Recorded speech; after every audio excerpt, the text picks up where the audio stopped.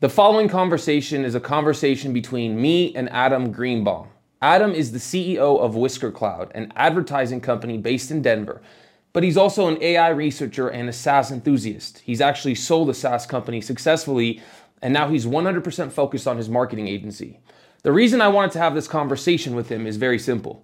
I wanted to identify new marketing trends with the rise of AI, and I wanted his opinion on paid media and how paid media will evolve as content becomes AI generated rather than created by users.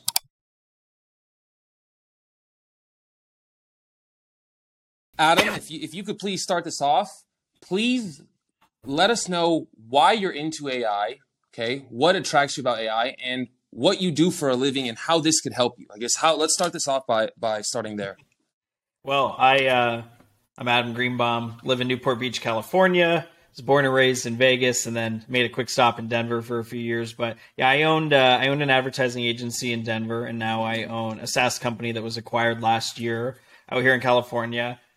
So we have thousands of customers around the world who are veterinary clinics, and for us, a lot of the work we've done there's a lot of manual work. We do custom websites, SEO, paid advertising, reputation management, social media, graphic design, million things. So we do all those things. And really for us, I've been long feeling before I started either of my companies, the AI is coming. I get in trouble, although this audience is different than my audience, my current audience. I gotta respect my customers. On the flip side, for me, listen, they're scared. I think the whole world is scared. But to be honest, I truly believe, and this is a really shitty thing to say. Am I allowed to cuss? Yeah, of course. Of course. I don't know. All right. Well, so anyway, I don't think this world needs bank tellers. I don't think this world needs people to bag groceries. I don't believe that. Now, I know that's horrible and people are going to lose their jobs. I don't think the world needs receptionists. I just don't. So, it's a really reality, but, and I get a lot of shit for that, but it's truly how I feel about this stuff. But but when you're saying that, you're not saying, hey, I want all these people to lose their jobs. You're just stating the logic of the fact. You're not wishing harm on others. That's why I agree with you is, yeah. Think about it this way though. I really empathize with everybody and I'm very I do empathize with everybody, but I always say this to myself is just how good of a quality of life does a receptionist really have? And while we're really this might sound bad, do you feel like, Adam, that this will force people to develop necessary skill sets? Well, I think the right answer would be, yeah, of course, people are going to do that. But are they? No. Guess what? AI is going to cause severe inequality, which is already a problem in the U.S., but I think it's going to get a lot worse. But I think that's just part of natural progression. At some point, someone had tweeted me a couple days ago. I had sent a tweet about AI coming for 300 million jobs, and I think he said sarcastically, "But AI is a good thing, right?" Right? I'm like, hey, at one point there were cobblers and stenographers and travel agents. Shit happens. At one point there weren't cars. Now there's cars, and probably 20 years from now there won't be cars. There'll be the next thing. At one point we had antennas on our TVs. Now we don't. I'm talking to you, using technology. The fact of the matter is, life changes, business changes. And, I think the world is in for a really big shock in the next 10 years. So, and that's, first of all, I want to touch on a couple things you said. So number one, I'm with you, except I think that might be an expedited, it seems like things are going to shit's going to hit the fan this year and next year. It seems like people really are do you believe, I'm going to ask you this, do you think there's an honest chance one day in 2023 or 2024 we wake up and you can't withdraw your money from your bank? Do you really think that's going to happen? I don't. We just survived. I say we as a society. Yeah. The SVB thing.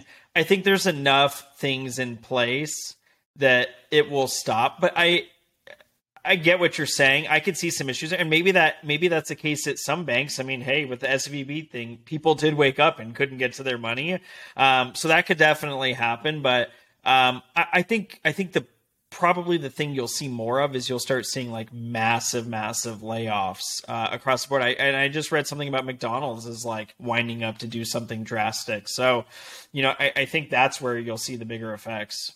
And fast food chains are, I think, going to be the first ones to do these layoffs because they've been investing in robots that can do the job of fast food workers at 99.9% accuracy for the last 10 years. Right now, there's a sandwich shop. You from Vegas, so you know what Capriotti's, the sandwich shop is. Dude, I know Jason Smiley, who's like the head guy at Capriotti's. And I know George Chanos, who's the chairman of board of advisors at Capriotti's, who loves Jason actually. And he said the same. He said, why would we continuously look to hire people when right now we pay for a robot? In 10 years, we make our money back. So after 10 years, he said, we don't have to pay for our staff. There's no staff costs out of our budget.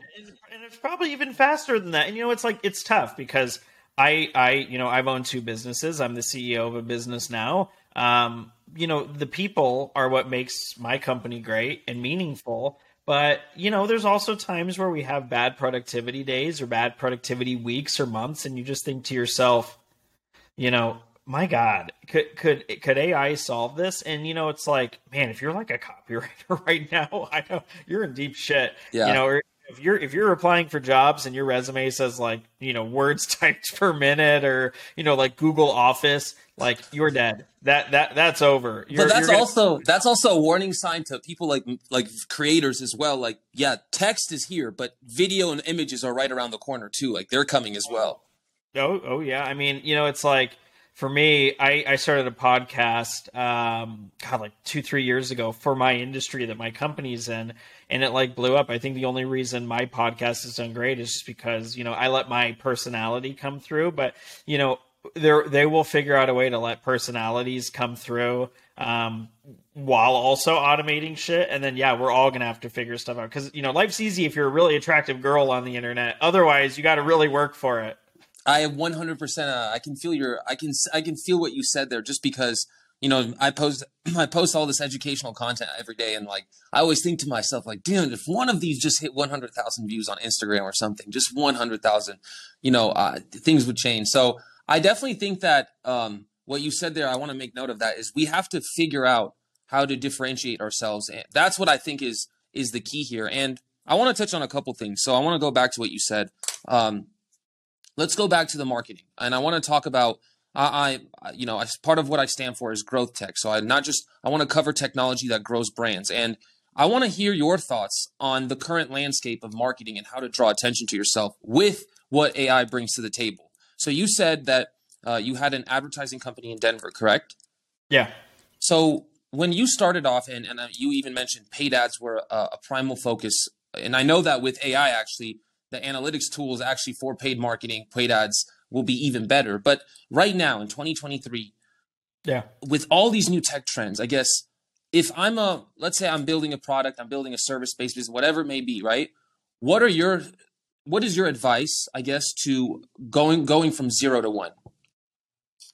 Well, you need to have a really good product. I mean, and I think it's weird.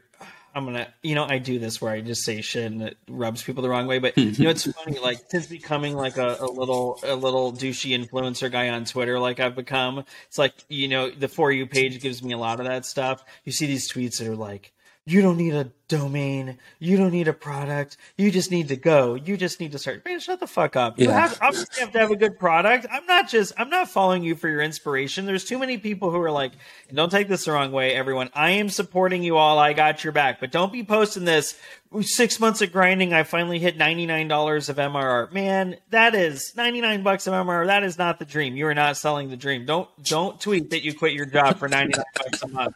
That's dumb. Build a real product and really like just shut up about it and make it great and then go out and promote it. So, it's like my product, the thing that I did, what was great. I built a multi-million-dollar business in ARR, meaning like, recurring revenue, much, much harder than being just like, I could go sell t-shirts on Etsy and sell one-offs, but this is recurring revenue. And I did that by like creating a really, really nice product And then I talked about it. I spoke at conferences, all the marketing. Like, I never, ever minced my words. This is the best fucking thing in this industry. And by the way, number one, it really was. But number two, I never minced my words on that we were the absolute best. So I think like that was really important. So A, you had that. And then B, the amount of content that I created from day one around the product, I wasn't just like, here's this thing, I'm going to toss it on Product Hunt, I hope you like it. It was like, no, I made it seem on day one like we had been around for 10 years. And it was funny. Like, here's a really good example of it that probably no one knows. The day I launched a company, I was speaking at a conference in Arizona. I had like 50 potential customers that I went out to this conference to speak at to get these customers. And everything I said, my team built. We've spent years. We believe. There wasn't even a we, it was just me. But all that mattered was the product spoke for itself. But hearing we versus me, a movement was, yeah. Can I touch on something you said that my opinion on why I think there's something for everybody to learn off of what you just said. And because you mentioned it, you see all these people starting SaaS businesses, all these types of products, and because SaaS is really hot right now, right? It's like all these e-commerce experts are thinking to themselves, like, why continuously find a way to store product and ship it when, look at that, you could just sell subscription-based tech products. And exactly. And you said something to me that caught my attention. It's kind of what I abide by right now is, yeah, I post content every day, but I'm building my product right now. And I really am focusing on the detail. I'm trying to move fast and not think too much because you have to find a medium. But I think you said something big, and it's you need to stop bullshitting and develop a good product. No matter what you're doing, even content, like take pride in your content. But that just applies to everybody because you said when you were going up on stage, oh, you said all these things about your product and you were so sure of yourself. And I just want people to know that wasn't just like you pulling that out of your ass. That was something that was earned and built internally inside of you because you spent the time building the good product. If you had the reason you were on stage saying those words with confidence, I think, was because you went through the work, you went through the trenches. I don't think you would have had, I guess, the certainty. You might have been able to sell it still, but not to that level if you didn't go through the trenches to build that good product. I think that confidence was built. And so I ended up meeting with 15, 20 serious potential customers, and almost all of them signed up. And I had a goal for like the first 6 months. This was like June 1st, 2016. I had a goal to have like 15 customers by the end of the year. Man, I had it by the end of the first day. And it was 15? because I was able to get off that stage, invite people to dinner, and open up a laptop and say, let me show you this thing. And again, I wasn't showing them a product that literally launched that day built by just me, for 6 months straight. It was, again, hey, we have been, if anyone's ever seen the movie, Wolf of Wall Street, one of my favorite movies ever, when Jordan Belfort, Leo's like training them, he's like, we have an integrated system. This is the future of this. Like, it was sort of like that, but at least I wasn't bullshitting selling penny stocks on the phone. It was like, hey, this is really cool. You're going to love it. So yeah, but I mean, I was at least had something there where at the end of the day, even if someone knew their shit, they were going to look and be like, yeah, this is really good. So it always just comes down to that. Like, I'm just not a bullshitter person. Now I'm a loudmouth and I'm really extroverted, but I always make sure I'm in a position to like back up whatever I say. So I'll make some outlandish comments and things, but I'll be ready to back it up every time. I can 1000% relate with you. I feel like, I'm kind of the same way. I don't really have time. I don't like to bullshit either. I'd rather, just give it to me straight and vice versa. And I want to say one more thing is, from where you are right now in your career to where you were when you first started, do you feel like the focus on paid advertisements has increased or decreased? Well, I think it's different now. I think back then it was sort of like a luxury and, you kind of did it as a luxury. Now it's like you almost have to do it just because like the whole world's doing it. Plus, like back then it was hard. You had to be a really good expert or have an expert in your corner. Now, like any goober can go get a Google Ads account. And that doesn't mean they're going to do it well, but they can still find their way onto those. They can learn in months. Yeah, well, they can learn and they can still even if they're not doing it great, they can still increase my cost per click just by competing by accidentally getting some of the keywords that we're going after, right? They might not be targeting like I am. So yeah, I mean, I think it's important. It's funny though. I'm not as big on like direct Google Ads paid. I mean, listen, for our customers at my company now, it's amazing. But again, they're B2C. For B2B, I don't love the direct Google ads. I'm more of a make fucking amazing content, have a crazy amount of retargeting ads, push that content out, promote that content to people that should be reading it, drive them to your site, drop pixels, and then serve ads everywhere. So that's kind of how I see B2B. I think B2C, you absolutely need Google ads. You need Facebook and Instagram ads. The other problem you're going to run into, though, is like, I don't think you should do ads if you're going to spend like $15 a day. You either go all in. I mean, I literally, here's a good example. Started a fucking Beehive newsletter because all the cool kids are doing it about AI. And like, wait, why Beehive? Why'd you choose Beehive? Well, it was like Substack, ConvertKit, or Beehive. I was introduced from an investor friend to one of like the top investors in Beehive. Then I put out a tweet. I like tagged all three, and I'm like, I've been thinking about this. Who's gonna reach out to me? Man, those Beehive dudes were all up in my shit. I ended up doing calls with them. Like they were all over. That's a good team. That's a good team. And you know what I always say? Like, again, I have, 40-something thousand followers. Honestly, it used to be like 60. I think like me, well, I think they got rid of a lot of bots too. But anyway, it's like 40-something thousand followers. They're like, probably like, yeah, this dude's got 40-something thousand followers on Twitter, in the high 20s thousands on LinkedIn. Like, let's go get this motherfucker, and that's what I want at my company. When people are in these Facebook groups, like, who should we use to grow our business? Who's the best SaaS company in veterinary medicine for this or that? I'm like, we better be there to answer that fast. And it's always worked for us. So yeah, so I like Facebook groups. Facebook groups. Yeah. I use Facebook Reels, but now I'm going to reshare them into all my groups. I didn't know. Yeah. Facebook groups are interesting. They're like, on one day they'll be good, and then the next day there'll be a debate about like some Supreme Court thing, and it'll be like chaos. I was gonna say, I kind of for me, my thoughts on the marketing landscape is these platforms, they're making the barrier for entry for attention. I think everybody's starting to kind of like, the world's revolting, saying, hey, you need to make the barrier for entry for attention easier. I think TikTok was the first like poor man's social media platform where you could literally gain, like for me, I don't think I deserve my 77,000 followers on TikTok. I don't think I've built my contents at that level yet, but it's like a gambling machine. So I think that these platforms are slowly saying, okay, we're going to tailor it from users, we're allowing people to use our platform to creators. So to create on our platform. And I think that they're allowing people, I think you said something very smart.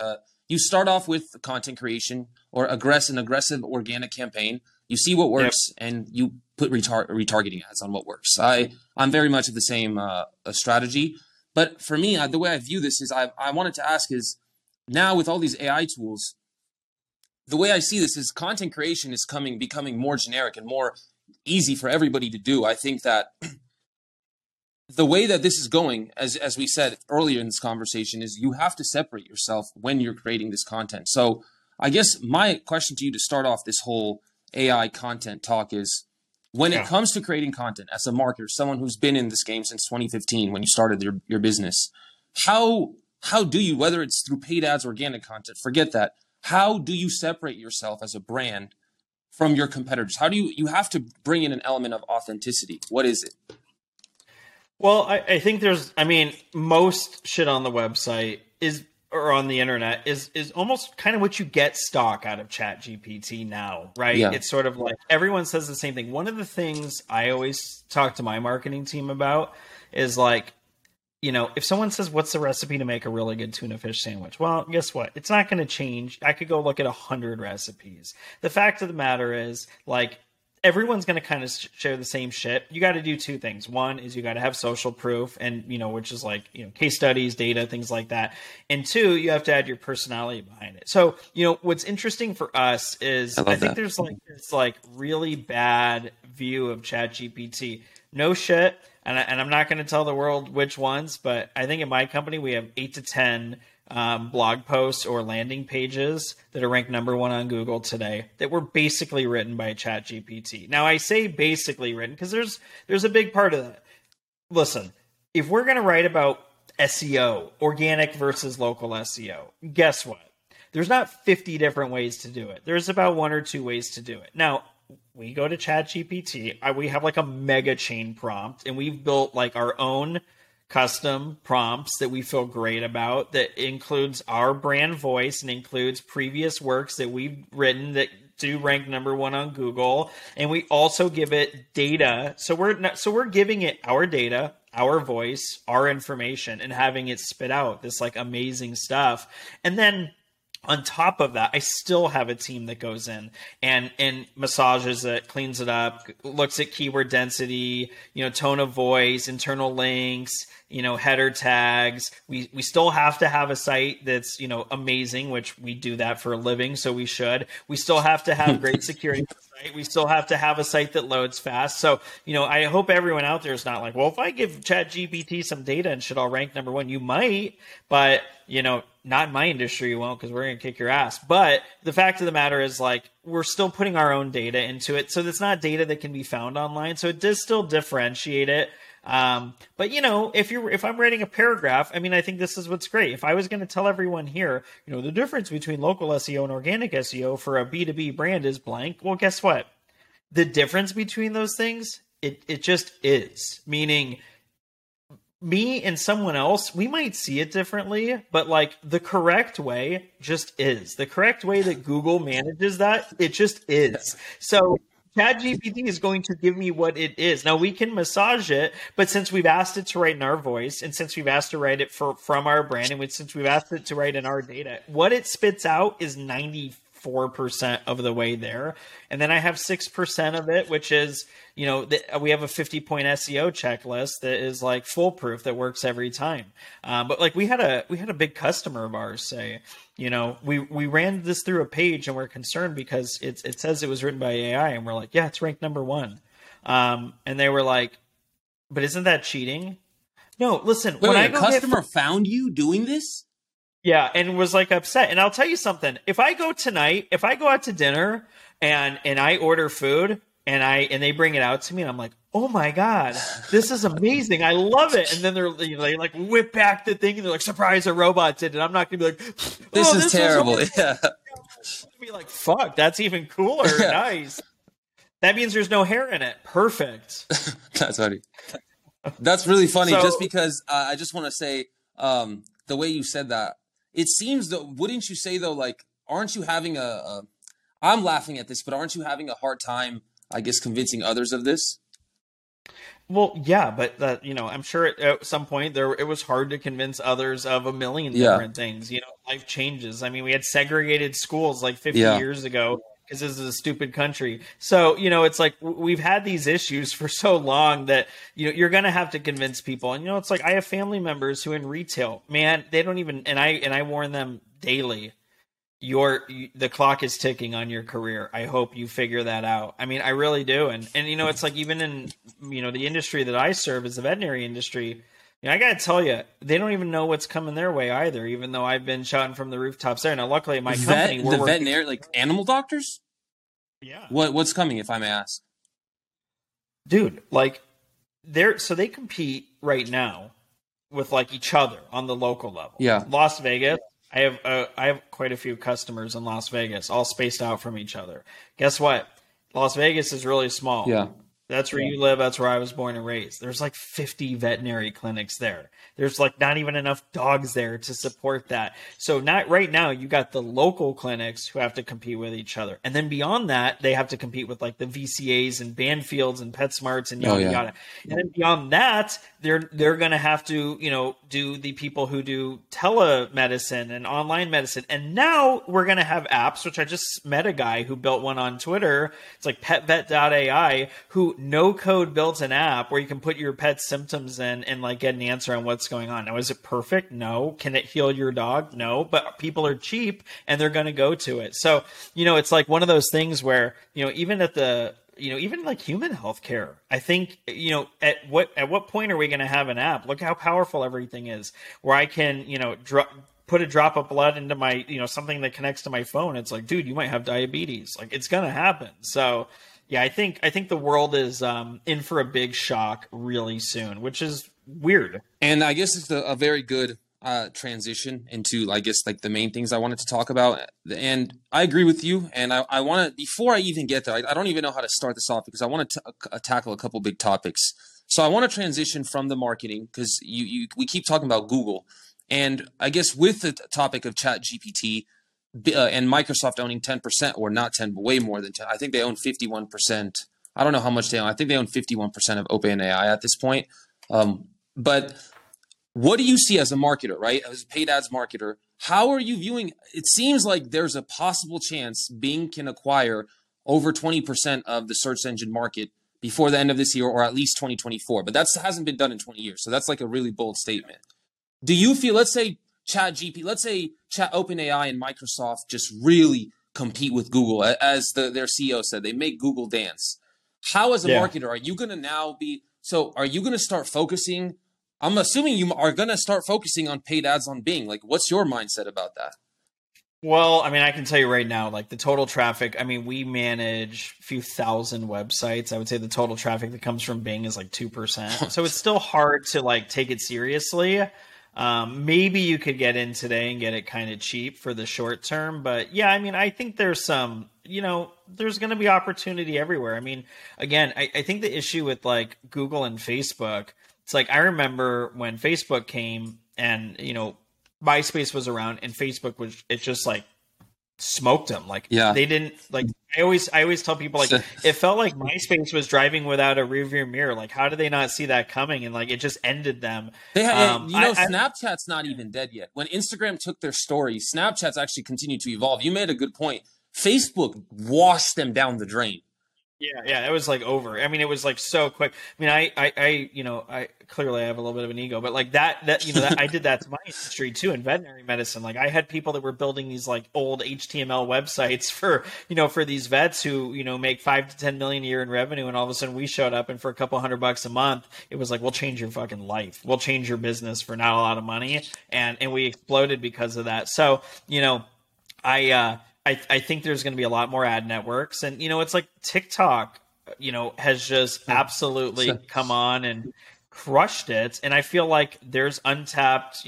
I really hope it doesn't get banned. If it gets banned, this country, dude, bro. I don't even want to. I don't give a shit about my platform because I'll make it up. I'm a creator. I'll get another platform somewhere else. But it's just like you said, 150 million Americans, I think, are on TikTok. Over 50 million small businesses.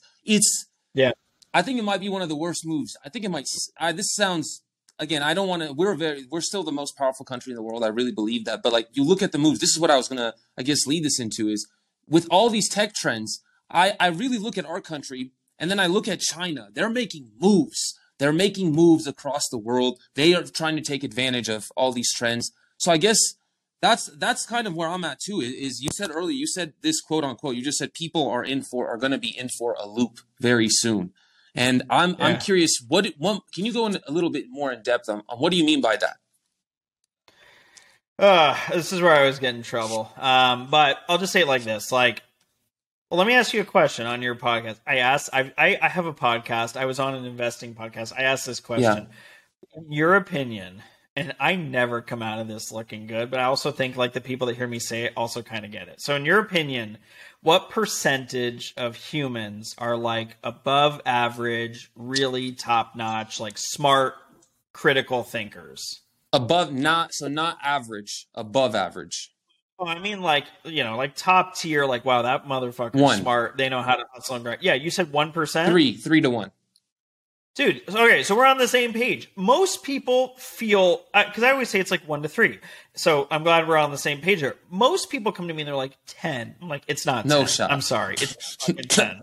Because that's why they call the really rich people the 1%. They don't call them the 10%. They don't call them the 8% or even the 5%. It's the 1%. Now, I'm never going to be a billionaire because I don't want to do that. I can go retire right now and go live my life and enjoy it and build robots and be Tony Stark in my garage and be happy about it. Same. So, but like, yeah. So I'm like, I'm whatever on that. But I guess what I'm saying by that is like, look, it's really easy. And a lot of people on Twitter and other social media platforms will say shit like, well, yeah, AI is going to It's going to replace a lot of jobs, but it's also going to create a lot of jobs too. Well, yeah. And don't take this the wrong way. Like, I don't judge anyone. I have my whole family's in retail.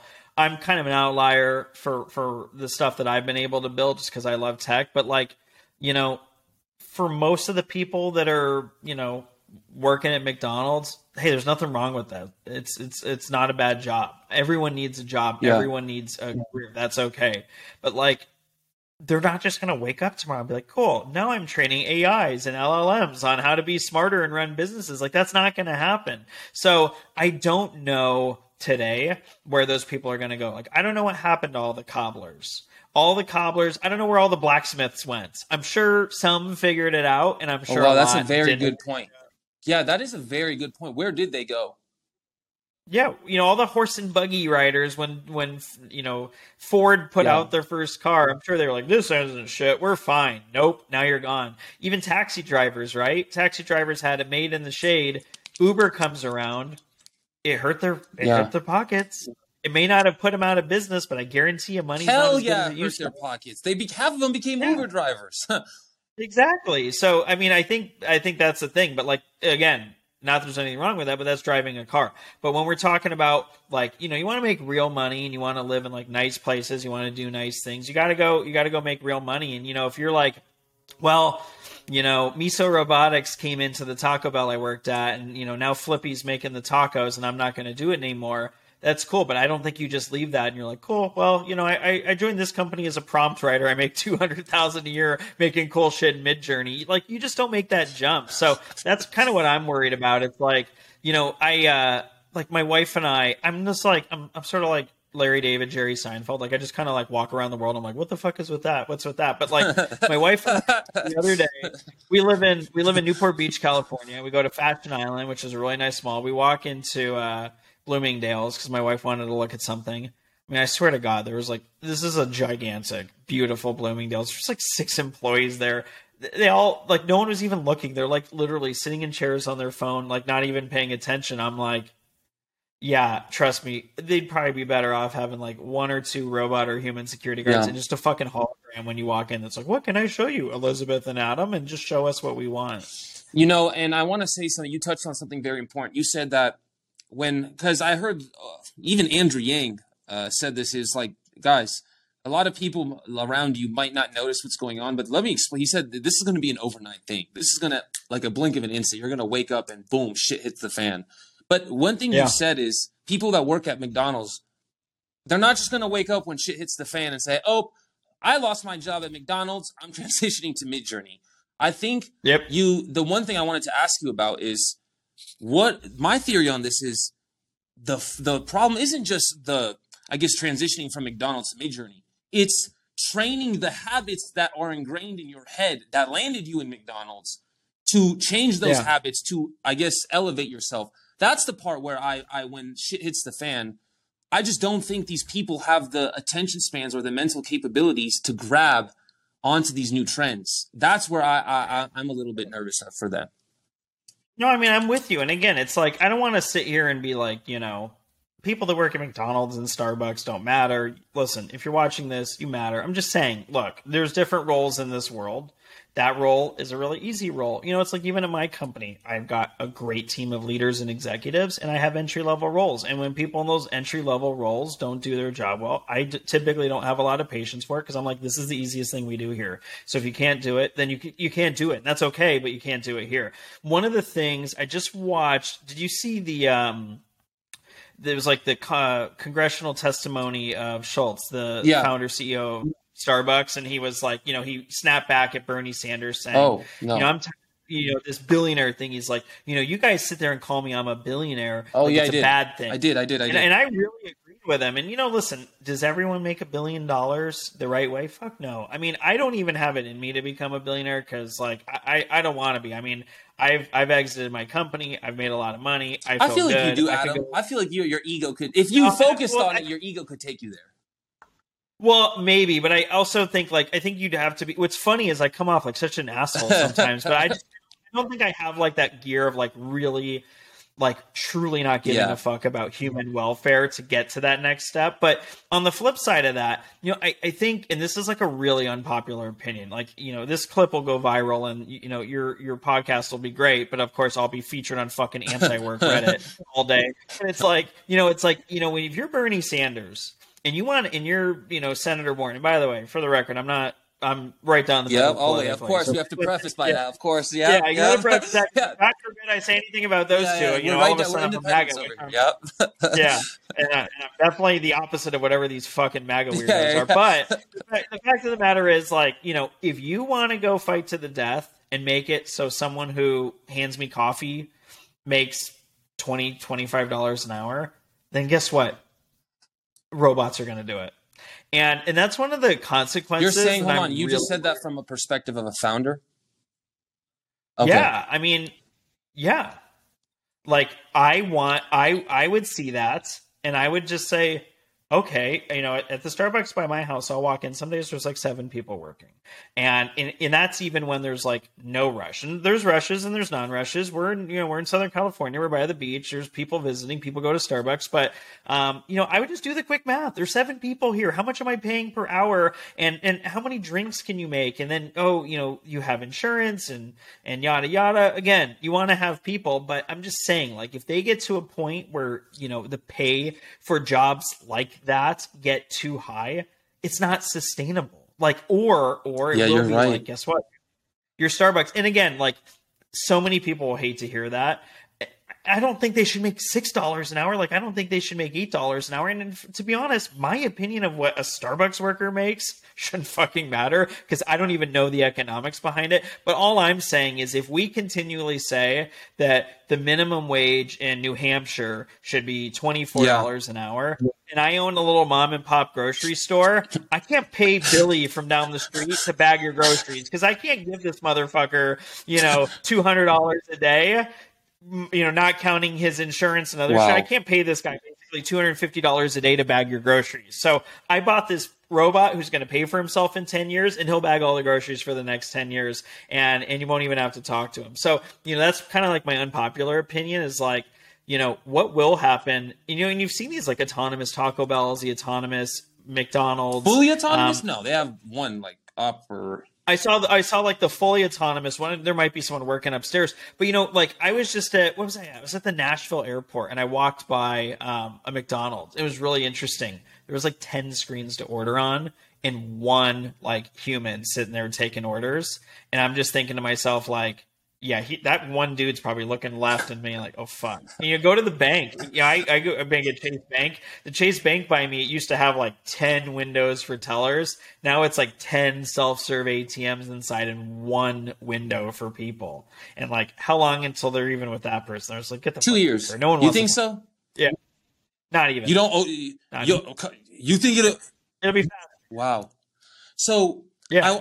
I think something we both agree on very deeply is, it sounds to me, let me know, it sounds to me like your a big thesis on the individual is that they should focus when they're start picking out a career path, whatever path they're on. It sounds to me like you're saying an individual should focus on a harder path, a harder to replicate path. That way they can end up at a higher end job, not at an entry level job, or a higher end business. You can develop a higher end product. That way you can, I guess, survive this AI automation wave. Would you say that's logical?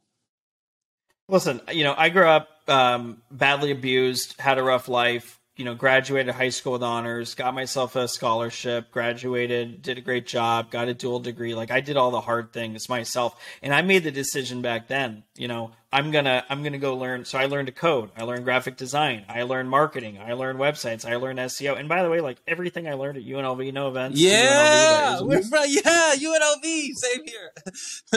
Did you go there? Yeah, this is awesome. Well, you know, so did my wife. But anyway, you know, everything I learned as a running rebel, bullshit. Yeah. None of it fucking come on, yeah, you know, yeah, that's true. I was kind of self-taught. Listen, like, I've built 2 multi-million-dollar businesses based on like watching fucking YouTube videos and typing up notes and learning myself. So, it doesn't mean you don't have to come from a big rich background. I did. You have to come from supportive parents. I certainly had issues there too. It's like all you have to do is just go want it more and go learn shit. I mean, that's what's so interesting. Even me, like lately with AI, I'm not some AI expert, but man, if I haven't built out my whole fucking life around it in the last couple months, because I just spent the time learning it. So, but again, I say this like crazy respectfully. If you're out there and you're like, hey, fuck you for all the things you're saying about McDonald's, like it's not a bad job. But I'm just saying, like, if you're sitting there, working at McDonald's, not happy with your pay, not happy with your life, like, my guess is if you got time to post on Instagram, you got time to go watch a video on YouTube and learn to code, you got time to go learn some no code skills, and you can figure it out. And you just got to put your own spin on it. The nice thing is we're all different. So I think everyone wants to be everyone else. I never wanted to be anyone else. I had a really riveting back and forth with the head of my HR team today on just how differently I see things. And she made a comment to me, you were the only person at this company that sees it this way. And, I think most people would be like hurt by that. And I got off the call, I'm like, man, thank God. I don't want to see this shit like everyone else sees it because I don't like it. And I just want to say I agree with you. I love that, what you just said too. Although in my young experience, I'm still a little bit younger. I do find when I don't get off those calls thinking like, wow, I'm so different from you. I get off those calls thinking, bro, I think I have it. Why is nobody listening to me? Like, what am I missing here? Like, I guess I get frustrated sometimes, but I definitely wanted to go back to a couple things you said. So I want to start off on, you said something very interesting. You never wanted to be someone else. I think everybody should, I guess, adopt a sense of individuality going forward with what's coming. But you said that early on, you decided to do all the hard stuff yourself. You decided to code. You decided to do graphic design. I guess I want to touch really quickly mentally on it because you also said earlier you have a little bit of an ego. So I guess I want to put these together. Just a quick clip here. Why are you like that? What drives that?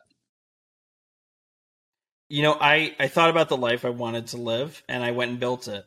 And I know that's on like, every little motivational poster, but I grew up in Las Vegas. It wasn't some spectacular life. Yeah. And then I, moved to Denver. I met my wife in Denver. And, when I grew up in Vegas, I said, man, I want to have a hot wife. Check. I want to live in Southern California, right by the beach. Check. I want to have awesome dogs. Check. And I want to have money in the bank and not worry about shit. Check. And, it's like you see that like graphic online. It's like, here's the iceberg. And it's like, here's what you see and here's everything you don't see. What you don't see is fucking giant and harsh and covered in spikes.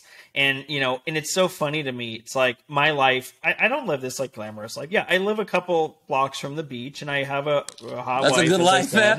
That's a great life. And I own a company and life's good, but also, what I had to do to get that, the sacrifices I made physically, mentally, what I've even had to put my wife through. Can you go a little bit on? Can you touch on that a bit? Just I want to relate to that. So I'm assuming like your ambition sometimes was a double-edged sword to the people around you. Is what you're saying? Oh, dude. I imagine living with me is. I know, harsh. Man. I work. I sleep 3-4 hours. I'm constantly stressed. I mean, the nice thing is I have an amazing supportive wife, and I have a great family that supports me and close friends. And, and I found, and it took a long time to figure out how to separate that. And I got my 2 dogs that are snoring behind me. And, in the middle of the day, I can walk out the front door that's right behind me and go down to the beach and live a good life. And like, that's cool. But, everyone sees that. Everyone sort of sees the bullshit Instagram life and things like that's my life. Well, no, I mean, even yesterday I literally probably worked 16 hours. I'm the fucking CEO and I'm doing bullshit work just to make sure my company stays going strong because I care that much. So, no one hears about that part of the business. Everyone just hears about, and it's funny too. It's like you see Elon and Jeff Bezos, you see them like, you see the story on Jeff Bezos and here he is in his garage selling books. And then you see him today and he's mega rich. You probably, if you go watch, if it was like the Truman Show and you could watch those first 10 years, you'd probably be bored and you'd probably say, this fucking guy sucks. You'd probably think you'd probably imagine yourself in that lifestyle as like a horror movie. Yeah. Oh yeah. I mean, it's funny when I talk about thinking about these companies and what it took to build them. It's in my head. It's almost like a sequence from the movie Saw, where it's like the camera's all shaky and there's like crazy music. There's fucking clowns. It's sort of like that. It's like, I tell this to everyone. I have a lot of people that reach out to me and they're like, I don't want to go have a job. I want to do what you did. And I always tell them, don't do what I did. I've been saying that recently. Yeah, it's just like, it's not as easy as you think it is.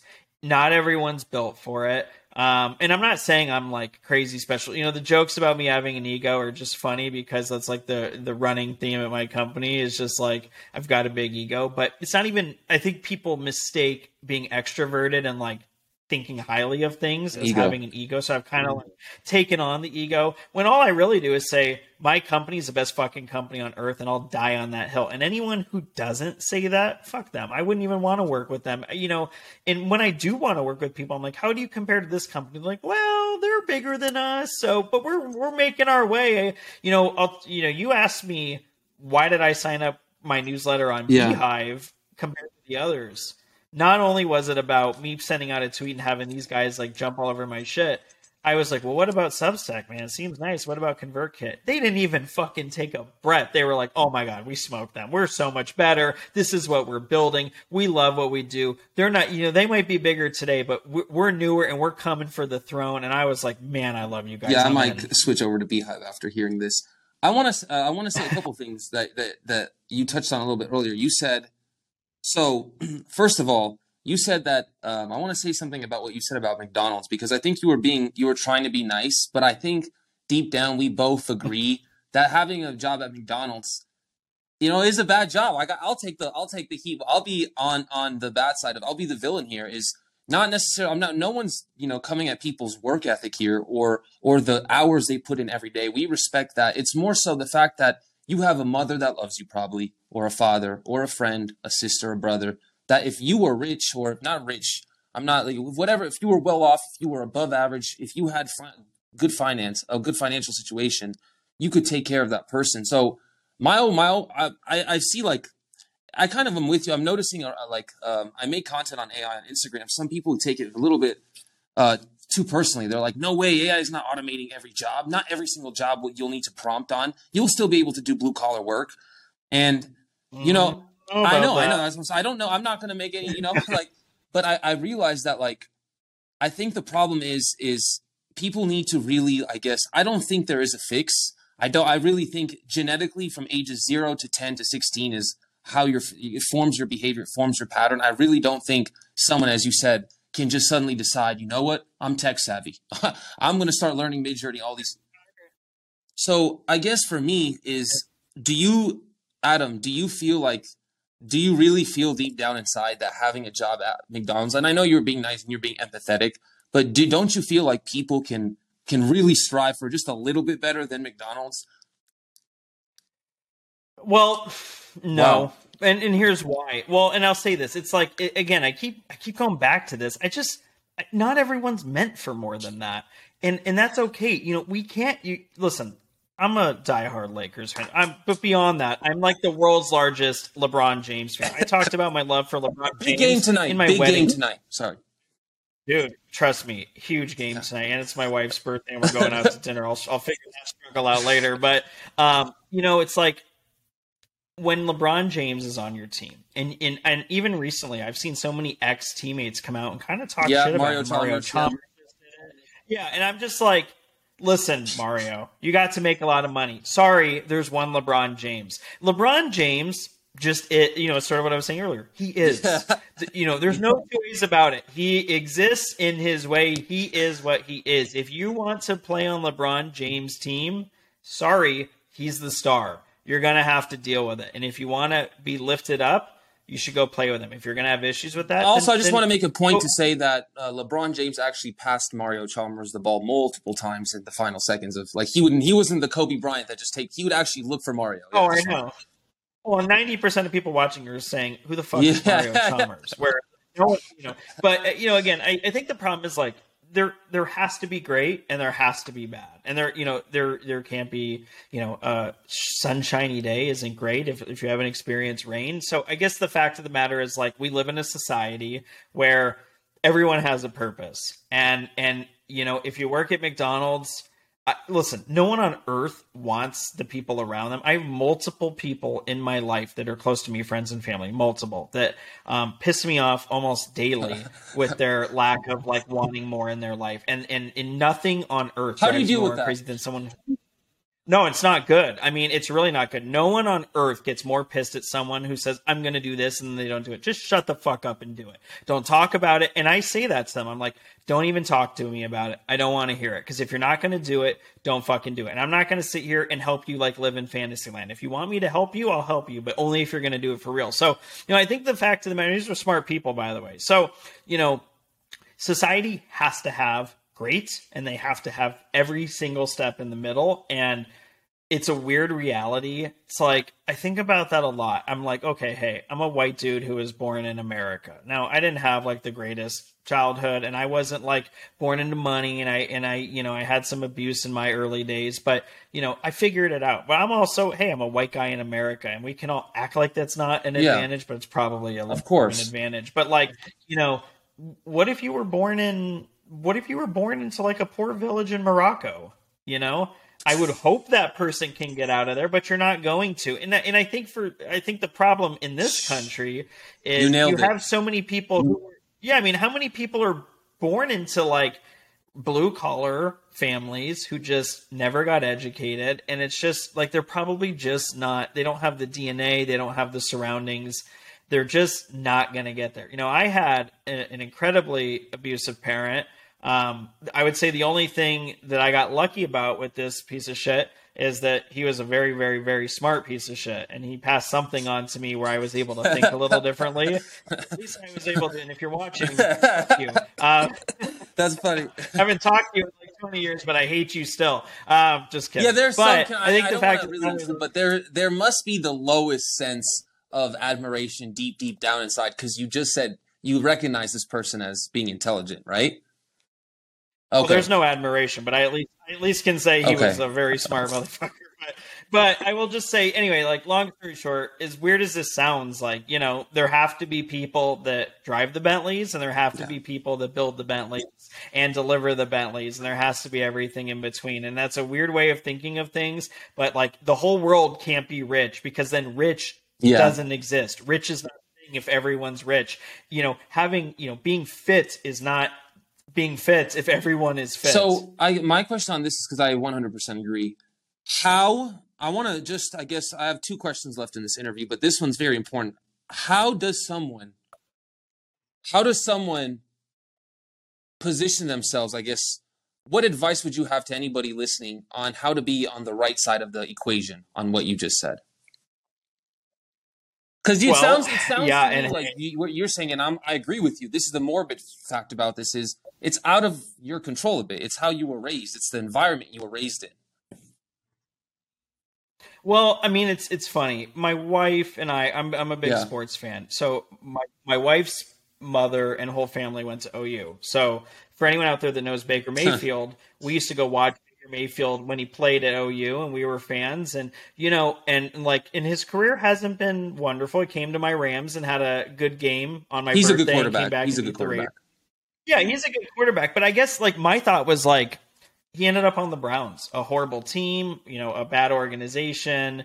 But what happens if he gets drafted by the Patriots? What happens if he gets drafted by the Chiefs? You know, it's like, is Patrick Mahomes because he's Patrick Mahomes? Or is he, holy shit, he landed with Andy Reid and Tyreek Hill and landed on these things? So there's probably a little bit of both. I think, and for most people, and listen, I've had hundreds of employees at my companies.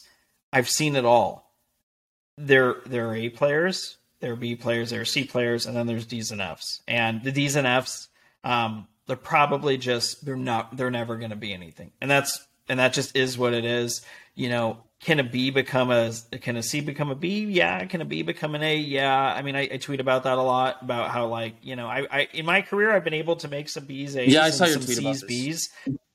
Yeah. But as I've scaled that, it's just not as it's not as possible. Like that doesn't scale. Like, you know, that sort of like hitting above your average doesn't scale. So I do think people kind of are what they are. But you know, if you find yourself, I mean, look, I was in Las Vegas out of a bad relationship, overweight, not sure what the fuck I wanted to do with my life. And I just made a split decision one day. I'm moving to Denver, man. I moved to Denver. I lost like 30 pounds. I got shredded. I took this job as a head of marketing. You like at this health Denver organization compared to Vegas?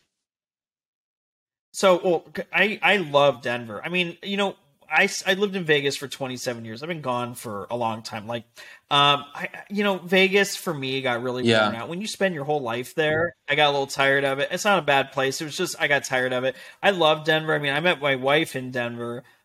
Denver changed me. Like I went to Denver, there was a big tech scene. I started a company and I was the third employee at a huge startup called Havenly, which is still kicking ass to this day. I started my agency there and I started my current company there. And like, you know, Denver was like the inspiration I needed to like be a different person. So what's interesting about everything I'm saying is like, I probably had it within me to become this like better version of myself, but like the Vegas version of me was like some dickhead who was like betting on sports with his friends, drinking too much, being an idiot, going to Stoney's and going to all the spots, you know, on the strip and like doing that shit and going to McFadden's like every Friday night. And like, that was my life. And then I moved to Denver and I'm like, yeah, I'm just going to go hike with my dogs and I'm going to go learn and I'm going to go do yoga and I'm going to get shredded and I'm going to learn about marketing, learn about tech. And, you know, and it really turned around my life. So when people ask like, what's your hometown? I lived in Vegas 27 years. Denver's home. Yeah, Denver's home. But I mean, hey, Southern California is like no joke. Living here is a dream. Whatever you've all seen in TVs and movies, it's just like that. I was great. Considering LA. However, I'm really torn because I love LA, but I love California. But I think I'm heading to Miami. I think it's tough. I don't really know. It's really tough. I don't even like thinking about it because it stresses me out. But that's my goal for the end of this year. Oh, you got to go. I have a business partner from one of the companies we acquired who lives in Miami, and the dude lives a life that's like 10 times cooler than me, and he spends like 1/5 the money on it for any. You know, there's no state tax, so yeah. I mean, you know, it's funny. It's like after my company was acquired, I went to like for you. Do you care about that out of curiosity? Dude, when my company got acquired, it was a big deal. I went to my accountants and I'm like, what should I do? And he was like, you should move to Nevada, Texas, or Florida right now and save yourself like a lot of money. And I was like, are you fucking crazy? Like my in-laws live in California, like 15 minutes away. We love California. We own a house here. And he was like, Did you do it? Did you move? No. I mean, yeah, I'm still in California. I mean, it's funny though. We had a week where my best friend lives in Fort Lauderdale. We sat there and we talked about it. We're like, well, you know, would Florida be that bad? I mean, for us, it's like the family thing. But yeah, I mean, over time, it'll probably end up being a 7-figure difference by, you know, I'm sure you'll make that money up easily, though. It'll be nothing at the end of your career. Well, yeah, I mean, and again, like for me, it's about what's the life I want to live. I like the ocean's warmer over there though, which would be nice, but too many bugs. But no, I mean, every time I've gone down to Florida, I love it. And my buddy just bought like an insane house. It was like $750,000 out here. Yeah, that's another. Yeah, that is true. California's real estate market is. I do think the government is sometimes steals money from the people. There's no way Bay Area houses. The average house price is $2 million for a wooden shack. I used to live in San Fran. I'm not a Bay Area guy. I lived in the Bay Area for Silicon for the last 9 months, and yeah, that was my Denver experience. But you were saying I very much feel. How old are you, Adam? If I may ask, sorry. I feel I'm like when you were a lot of the stuff you were saying, I was just like, damn. When you were like, when I was younger, I was experiencing that. I was like, what? I feel like I'm kind of going through that now. Like, I definitely. Can I be honest with you about something? Please. I mean, yeah, well, I think I might take this part out. This part right here, just what I'm about to say is I keep asking questions about your ego. It like drew me away from my convos because I do struggle with my ego, like not ego, but my aggressiveness when I'm working. And when we worked with like D players, I can't even imagine a D player now. Like I'll fry them. I don't want to be anywhere near that. And like I really am trying to find ways. Like I even have it on my phone. It says, focus less on your career and focus more on not being an asshole. I have it in the front of my phone because I really feel like that is my next step. And I'm not like an asshole, but like I just can't tolerate bullshit like from certain people. Dude, how did you should? What'd you say? Okay, I'll keep this in. How did you tolerate? How did you? I guess it seems like when you were younger, I definitely feel like you were a little bit more aggressive than you are now, and you've had to control your ego over time. It's again like I get called ego a lot. Yeah, I yeah. think it's a little different than that. Now I'm sitting here surrounded by about, no joke, like $20,000-$30,000 in Incredible Hulk memorabilia, including this Incredible Hulk hat. I embody that shit. I'm with you. Like when we got a new CFO after the acquisition, he flies from Orlando to Newport Beach, California, spends the day with me, and at the end of the day, I said, "So what do you think? You like me? We're gonna work well together?" And he goes, "Can I take one big takeaway from you?" And I said, "Yeah." He goes, "You do not deal with incompetence well," and I really, really don't to this day. And since you shared something that we're not going to cut out, I'll share something that we shouldn't cut out. Like last night, I sent a really harsh email at 8 p.m. to one of my top favorite leaders at my company and some people from our HR team. And it was like a nuclear email, and it had been building and building and building for like 6 months. And I didn't feel like I was being heard, and we kept missing numbers and kept missing numbers. And, what's interesting? After 6 months of me respecting these people and having their respect back, and nothing got fixed, I go fucking nuclear last night. And then this morning at 5 a.m. Pacific time, I'm on the phone with all of them, talking through things, figuring it out, meeting with multiple people at my company. I probably talked to 15 people by 6 a.m. today. And all the things I was pissed about in that email are magically fucking great today. And the thing that pisses me off the most is, why did it have to take that? I don't want to send that email. And I was saying, when I sent it, I was so pissed my fucking fingers were numb. I was mad. I mean, you talk about my love of the Hulk. I was upset. And yet, what upsets me the most about it is literally within that was last night, which I'm not a send mean emails guy. I'm not a send mean emails after hours guy. It's just not me, even though I'm pretty tough sometimes. It's like, snap our fingers, it's fixed the next morning. Oh, okay, well, I've been fucking losing sleep over this for 6 months, but I'm glad it took me, typing up 150 words to for us to magically snap our fingers and fix it. So, I think for what you're dealing with, I'm not a people person, and hey, but it's you have to be smart enough to know when to be on and when to be off. And I still struggle with it. And we had a great customer who's become a good friend of mine, send me kind of a weird email. He'll probably watch this too. Hey man. Anyway, but and then him and I had a call, and he caught me on the wrong day at the wrong time. I called him. I'm like, do you know we're doing this shit for free for you just because your relationship with my company? He's like, yeah. I'm like, and you have the nerve to ask for this and that, and give us deadlines. I'm like, are you crazy? And we just had to have that talk. And it's said funny. I felt like him and I were better word for word to him. Oh, actually, it was worse.